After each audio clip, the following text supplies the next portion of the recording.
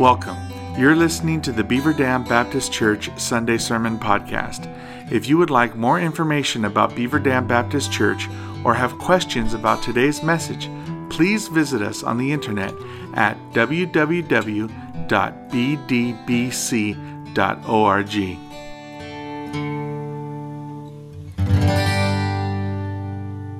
Last week we finished our story of the book of Ruth, that beautiful love story where everyone did, in fact, live happily ever after and was well provided for. But while the story is complete, the significance of that story is not. And so I want to take this morning and do something a little bit different. I want to take our time today to sort of flesh out how Jesus is our kinsman redeemer. We have talked about that throughout this study of Ruth, but this morning I want to get more specific. And so just as Boaz was the redeemer for Ruth and Naomi, and even as we said last week that he is a picture of Jesus, and we even talked about the fact that Obed, the son born to them, is in some sense also a redeemer and a picture, and we want to see how all of that points to Christ. So we're going to spend our time this morning with the 5 aspects or roles of the kinsman redeemer and show how Jesus does fulfill all 5 of these. Now, I listed those for you in a previous sermon in this series, but I don't expect you to remember them. And so I will restate them as we go along. The text I have selected this morning, Deuteronomy 25, verses 5 through 10, is going to deal with the 5th of the 5 roles that we're going to look at this morning. There's no one text in all of Scripture that deals with all 5 of these roles, and so I am going to read that text in just a few moments. It is a text that deals with the levirate or levirate. There's multiple ways to pronounce that, at least in my own head. So I don't know which one's right. But we talked about that briefly last week, and the text we're going to read is about that. But before we get there, I want to start with 2 truths that are going to be essential for us to understand how Jesus is our kinsman redeemer and what that redemption is all about. First, the person who is being redeemed is powerless to redeem themselves. I mean, that makes sense, right? The only reason we need a redeemer is because we are unable to redeem ourselves. We do not have the power to accomplish that on our own. In our world, that means that all of us are sinners, separated from God, and there is nothing we can do to atone for our own sins and bring about our own redemption. This is in spite of the fact that the vast majority of world religions are built upon that very foundation. That is, most world religions outside of Christianity basically say, here are some things that you must do, here are some other things that you must avoid, and if you do these things and avoid the other things and do it with a sincere heart, then you can atone for your own sins and you can be made right with God. But Christianity says that sin is so pervasive and deep, and that God is such a holy God, and therefore sin is such an affront to this holy God that there is nothing we can do to eradicate that sin nor overcome it. And thus, our separation from God remains unless we have a Redeemer. So that's the first truth that's going to be the foundation of all of these. You and I are powerless to redeem ourselves. The second truth is that redemption, and I want you to keep this in mind throughout, redemption is costly. We saw last week in the 4th chapter of Ruth that this unnamed man counted the cost. That is, he did the math financially in his head to see what it would cost him and his family to redeem Ruth and Naomi, and he came to the conclusion that the cost was just too great. But then, of course, we also saw Boaz faced with the same math, willingly paying the price for redemption. So as we examine our great Redeemer this morning, remember those 2 things. You need a Redeemer because you are powerless to redeem yourself, and God in Christ has provided redemption for you at a tremendous cost, so that he then can offer that redemption to you free of charge. Deuteronomy chapter 25, beginning in verse 5. If brothers dwell together, and one of them dies and has no son, the wife of the dead man shall not be married outside the family to a stranger. Her husband's brother shall go in to her and take her as his wife and perform the duty of a husband's brother to her. And the first son whom she bears shall succeed to the name of his dead brother, that his name may not be blotted out of Israel. And if the man does not wish to take his brother's wife, then his brother's wife shall go up to the gate to the elders and say, my husband's brother refuses to perpetuate his brother's name in Israel. He will not perform the duty of a husband's brother to me. Then the elders of his city shall call him and speak to him, and if he persists, saying, I do not wish to take her, then his brother's wife shall go up to him in the presence of the elders and pull his sandal off his foot and spit in his face. And she shall answer and say, so shall it be done to the man who does not build up his brother's house. And the name of his house shall be called in Israel, the house of him who had his sandal pulled off. Now again, I know that's a strange passage for us to deal with this morning, and as I mentioned, it will deal specifically with the fifth responsibility that we're going to talk about this morning. But I didn't want to jump all around in the Bible and have you turning from place to place, though we are going to do a little bit of that. And I did not want to wait till my fifth point to read the scripture, so I went ahead and read it at the beginning, and we'll deal with it towards the end. The first role of our Redeemer is the role of the deliverer. You may recall that one of the responsibilities of the nearest kin was to buy back an individual who had become poor and sold themselves into slavery. We find this in Leviticus chapter 25 and verse 47 and following. So I'm going to read 3 verses. You can turn there if you want, or you can just pay attention. Leviticus 25:47. If a stranger or sojourner with you becomes rich, and your brother beside him becomes poor and sells himself to the stranger or sojourner with you to a member of the stranger's clan, then after he is sold, he may be redeemed. One of his brothers may redeem him, or his uncle or his cousin may redeem him, or a close relative from his clan may redeem him, or if he grows rich, he may redeem himself. So, of course, this refers to a physical deliverance. Someone has become poor, and therefore they sell themselves into slavery, and the kinsman redeemer buys them back physically from slavery so that they become free once again. Now, if that did not happen, if there was no one to redeem them, then they would have been set free in the year of Jubilee, which occurred every 50 years. But if a kinsman redeemer were to redeem them, then the purchase price was dependent upon how many years was left until that year of Jubilee. But whatever the price that was agreed upon, the nearest kin would be releasing their relative from physical captivity and setting them free. Of course, you remember the greatest story of deliverance in the Old Testament. The story of the Israelites who were slaves in Egypt being miraculously delivered by God. God was redeeming them from physical slavery in Egypt. And as a result, he established a remembrance. They were to remember this the rest of their lives, how God had redeemed them in their history. But as we make our way to the New Testament, we're talking today about our great Redeemer, Jesus Christ. We are not primarily talking about a physical deliverance.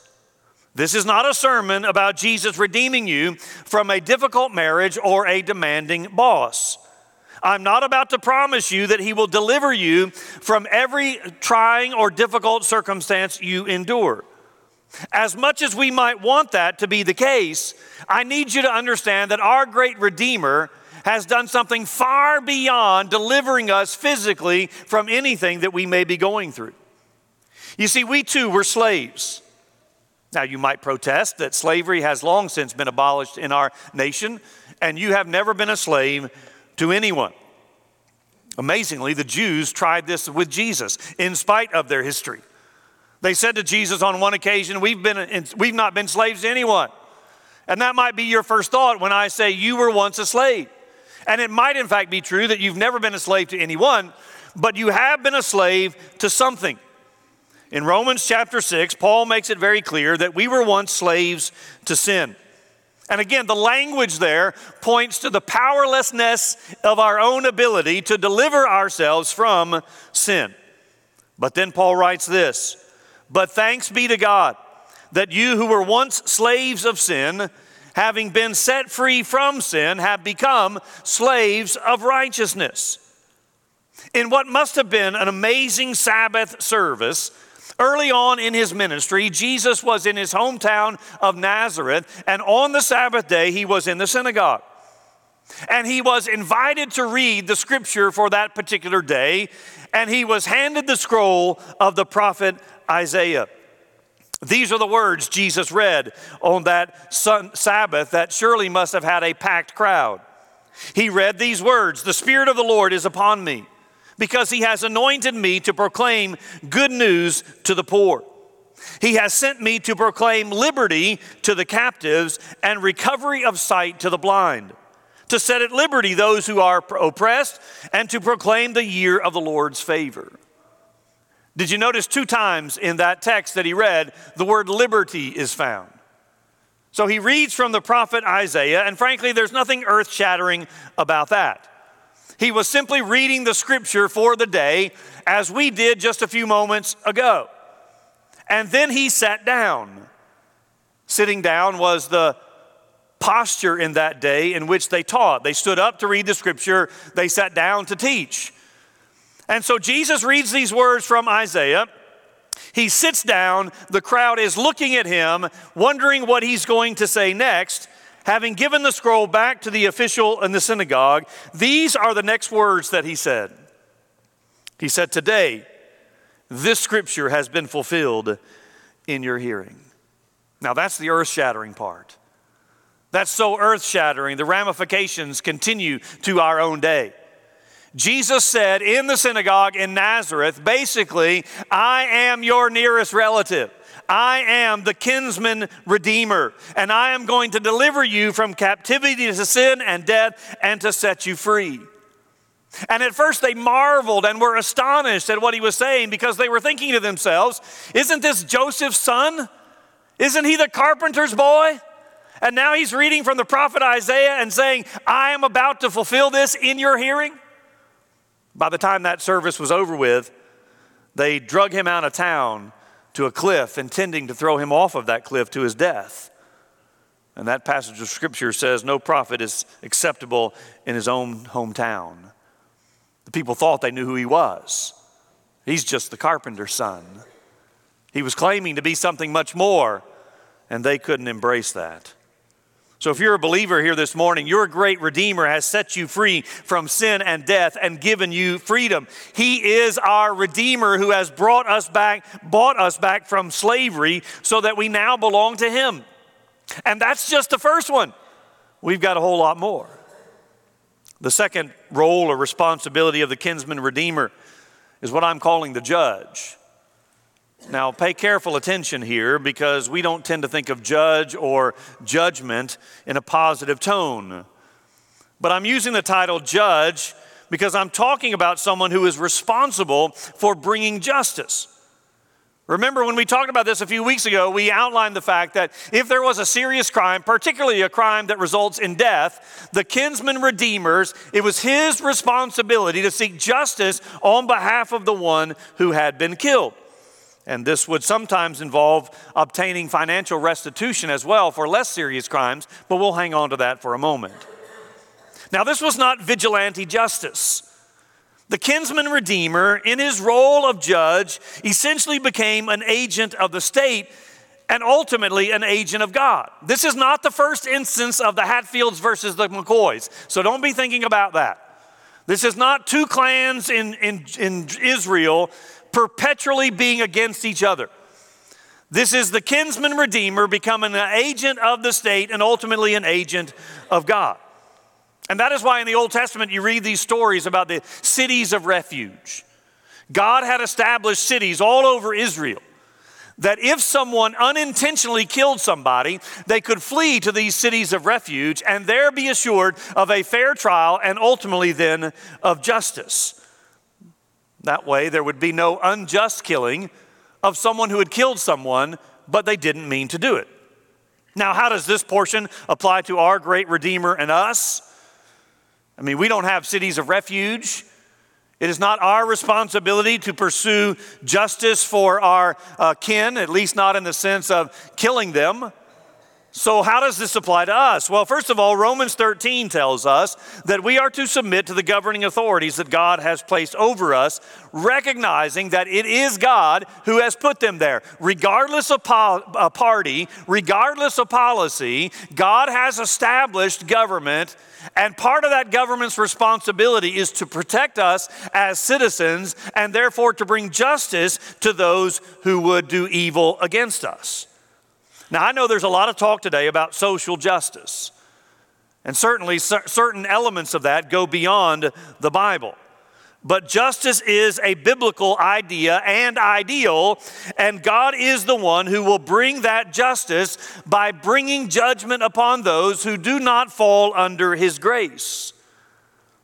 You know, it's interesting that we always want justice against our enemies, but we want mercy for ourselves. But that's a sermon for another day. My point this morning is that Jesus is our great Redeemer who does function in this role of bringing justice for us. He ultimately promises that, perhaps not in this life per se, but in the life to come. Romans chapter 12 and verse 19. Beloved, never avenge yourself, but leave it to the wrath of God. For it is written, vengeance is mine, I will repay, says the Lord. So we know that ultimately our great Redeemer will bring justice for our wrongs and will judge those who oppose His people. That is not our role anymore, because we have a Redeemer whose role that is, and He promises to bring justice. So we have the deliverer, we have the judge. The third role of the Redeemer is the purchaser. Remember, Naomi had that piece of land that needed to be sold in order to help provide for her and Ruth. But it needed to be sold within the family, because God did not want the land that He had given them, the land that we know as the Promised Land, to go outside of the clan or the family. And so the kinsman responsibility, if a family member had to sell the property for financial reasons, the kinsman redeemer's responsibility was to buy it back for them. And we saw that in chapter 4. That way the land stayed in the family. And it was important because the family's stake in the Promised Land was symbolic of their stake in the kingdom of God. God said in Leviticus, the land shall not be sold in perpetuity, for the land is mine. For you were strangers and sojourners with me, and in all the country you possess, you shall allow a redemption of the land. Now, if we were to go to that text, you would find that following this, there is a lengthy list of how this was to take place and how the price of redeeming the land was to be determined. But we don't want to get into all of the details of that. Instead, we want to stick to the principle. And of course, we also want to explore how Jesus redeems the land for us. How is Jesus, the kinsman redeemer, as the purchaser of land so that it remains in the family? Well, surely you realize that whatever property you own does not have this same distinction. You are free to sell whatever property you own for whatever fair price you can get it to whomever is willing to pay it. And your relatives are not responsible for buying it back. So don't use your newfound knowledge of the role of the kinsman redeemer to extort money from your relatives and say they have to do this for you. It does not apply to us in that way. So how does it apply to us? Well, we said at the beginning of this series that the Bible could be read in a sense in its entirety about how we've been exiled from the garden when Adam and Eve sinned, and we are waiting a return to paradise. We are waiting an exodus, a deliverance, and a return to paradise. They forfeited their inheritance in the garden when they sinned. But Christ has redeemed a place in heaven for us, a place that we await to see personally. He has promised that he is preparing this place for us. And if he has gone to prepare a place for us, then he will return to take us to be in that place. So yes, there is a promised land awaiting us. A land that we long to go to and know that some of our friends and family have already arrived there. The Bible also speaks of a new heaven and a new earth. That in some sense all of creation is going to be redeemed when Christ establishes his kingdom. In fact, in Matthew chapter 5, the Beatitude portion of the Sermon on the Mount, one of those Beatitudes says, "Blessed are the meek, for they shall inherit the earth." Revelation 21 speaks of a new heaven, a new earth being the place where God will dwell with man, and we will be his people forever. And then he adds there that when we are in that place, there will be no longer any pain or mourning or any crying. So yes, there is a promised land that God has purchased as our Redeemer for us. It is not the property that you currently reside on. Instead, it awaits a future fulfillment. And no, I cannot answer all your questions about where that will be and what it will look like and what we will do. Instead, I, like you, must await the fulfillment of that promise and in the meantime, trust in that promise. Which leads us to the fourth aspect of the kinsman redeemer, and that is the advocate. This is similar to our second point, where the redeemer was to avenge blood. That is, the kinsman redeemer was to bring justice for the victim of a murder.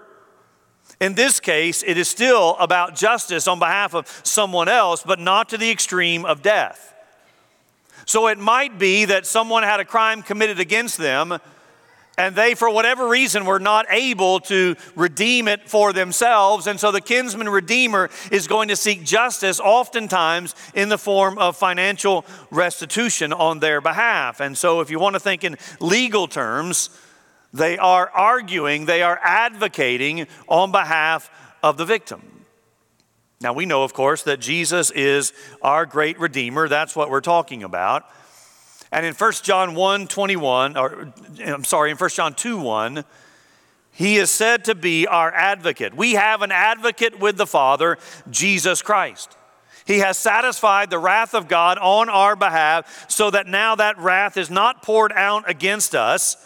And this is the aspect of salvation that some want to downplay or even deny. They don't like the idea that God is a wrathful God who must pour out that wrath upon sin. They say it seems to make God look angry or hostile or violent. And so they want to downplay that aspect of God and soften the nature of God. But we don't need to soften anything when it comes to God. God is a God who is angry against sin. And God is a God who is a just God, and therefore he must punish sin. Which leads us to the good news of the gospel that God has poured out his wrath not upon us who have trusted in him, but God has poured out his wrath upon his Son, satisfying that wrath on our behalf so that he then can graciously pour out mercy on us. That is what the cross is all about. The cross is all about how a just and merciful God can satisfy his own wrath against sin while not pouring it out on us, so that we then instead can be extended his mercy. Hebrews chapter 7 and verse 25 says, "Consequently, he is able to save to the uttermost those who draw near to God through him, since he always lives to make intercession for us." Christ is our advocate. He is our intercessor before the Father.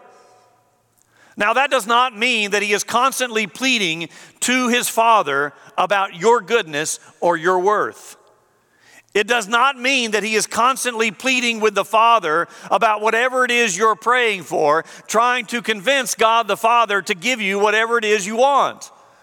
What it means is that he's constantly saying to the Father, he belongs to me. She is one of mine.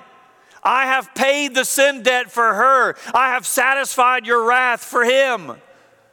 And therefore we can be shown mercy, and forgiveness rather than wrath. Are you beginning to see how comprehensive our salvation is? How multifaceted our redemption is? That salvation in Christ is not praying a prayer and getting baptized and then just waiting around until we go to heaven someday. And we're not even at the best part yet. So we might as well go there now. The last of the 5 roles, and arguably the most important, the kinsman redeemer plays the role of the husband. Now, I hesitated to call it that because I don't want us to think in romantic terms. I've just read an article this past week. It was in the Knoxville News. Perhaps you saw it. About the top 25 worship songs in Christian churches and how the vast majority of them fall under the category of Jesus is my boyfriend kind of theme. And so that is not where I am heading when I talk about this. However, the church is clearly called the bride of Christ. So the image of our Redeemer being the husband is an accurate picture as long as we don't correlate it with everything else we know about husbands. So we get this from our text that we read earlier in Deuteronomy. And of course from the last chapter of Ruth that we dealt with last week. The closest relative, ideally a brother, was to marry his deceased brother's widow and provide a son for her. The son then would not ultimately belong to him, but the son would carry on the name of the deceased brother. Now, presumably, any other children born to the marriage would belong to the redeeming brother, not the deceased. Now, I realize that such an arrangement is foreign to us. And some of you might say, gratefully so. But we do have a lot of questions as a result. What if the brother is already married? What if the brother is not of age? Well, that second question we know the answer to because there are cases in the scripture where they were to wait for the younger brother to become of age. But again, we don't want to get bogged down into the details, especially into a system that no longer applies to us. Instead, we want to focus on the significance of that system and how Jesus fulfills it for us. Now, if you have a study Bible with you, you might want to look down and see what your heading is for this particular section. Again, Deuteronomy 25 and verse 5. Mine here says, laws concerning levirate marriage. Or if we want to pronounce it the other way, laws concerning levirate marriages. That word levirate or levirate, this is the only time it's found in the Bible. And it's a heading. So it's literally not found in the Bible. It's not in the inspired text. It is a heading put there to help us. It comes from a Latin word which means husband's brother. And of course, as we've seen, if the brother was unable or unwilling, then the role could be taken by the next closest relative in line. That's what we saw in Ruth chapter 4. And so the purpose, again, as we saw in Ruth, was to provide provisions, protection, rest, and ultimately security for the widow. Now, you may have noticed a slight difference as we read this story. We talked about that sandal ceremony last week, but there was an additional element here in Deuteronomy chapter 25, and that was a spitting in the face of the man who refused to be the redeemer. Even to this day, spitting on someone is a very disrespectful thing to do. Something they did to Jesus during his ordeal. And I don't know if this is true or not, but it's intriguing. Could it be that they were spitting on Jesus as a way of saying, you're not our Redeemer? You're not going to be our kinsman Redeemer? And so they were spitting at him. I don't know if that's the case or not, but it's an interesting side note. But what I want you to see at this point is that Ruth is the one we need to identify with. When we're in that story of Ruth, we are not the hero Boaz coming to save 2 widows. We are Ruth. We are a foreigner who were not part of God's people. We are spiritually destitute. Now we know Ruth was physically destitute and also spiritually destitute, but we are spiritually destitute as well. We were the ones worshiping idols and unaware of the one true God. But like Ruth, we've been grafted into the people of God through Jesus Christ, our great Redeemer. so that we are no longer a foreigner or an alien. We are citizens of God's kingdom. We are now His chosen people. And all because of that other word we looked at in the story of Ruth, God's hesed, His covenant love, His covenant faithfulness, His covenant loyalty that led Him to send us a great Redeemer who purchased our freedom. Again, when we were powerless to do anything about it ourselves, and at great cost, He redeemed us for Himself so that we now belong to Him. We are His bride, and we take our direction from Him. And we can trust that He will protect us, provide for us, and give us the rest and security that we so desperately long for. You say, well, how can you be so sure that all of this has happened and will be fulfilled?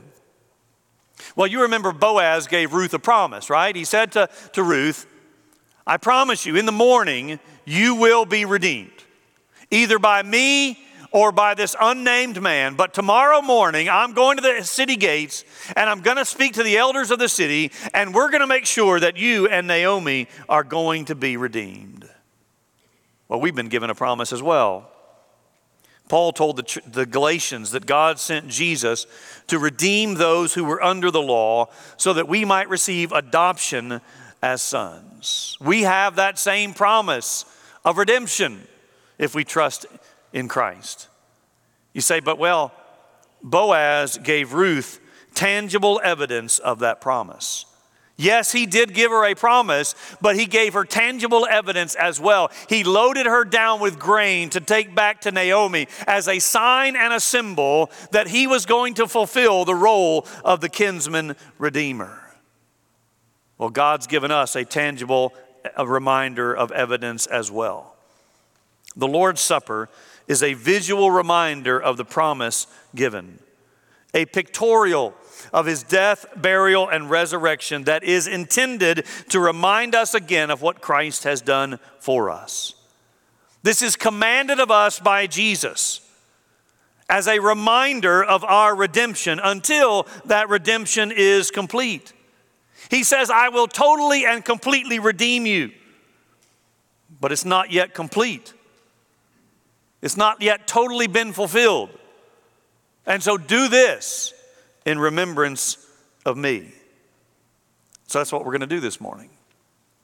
If you are a baptized believer who has placed your faith in Jesus Christ alone for salvation, then we invite you to join us in just a few moments as we partake of the bread and the juice as a reminder of the Redeemer and what He's done for us.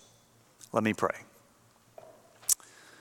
Father, we thank you for Jesus Christ, our great Redeemer, who has fulfilled every role of the kinsman redeemer, delivering us from sin and death, bringing justice for us against our enemies. He has purchased a place for us, which means He is going to return that we might be with Him and you forever. He is the great Redeemer who has adopted us, grafted us into the family so that we are no longer foreigners, but we are heirs of eternal life. What a great inheritance that is. Lord, as we partake of your Lord's Supper, may we be reminded of just what a great Redeemer we have. We pray in Jesus' name, amen.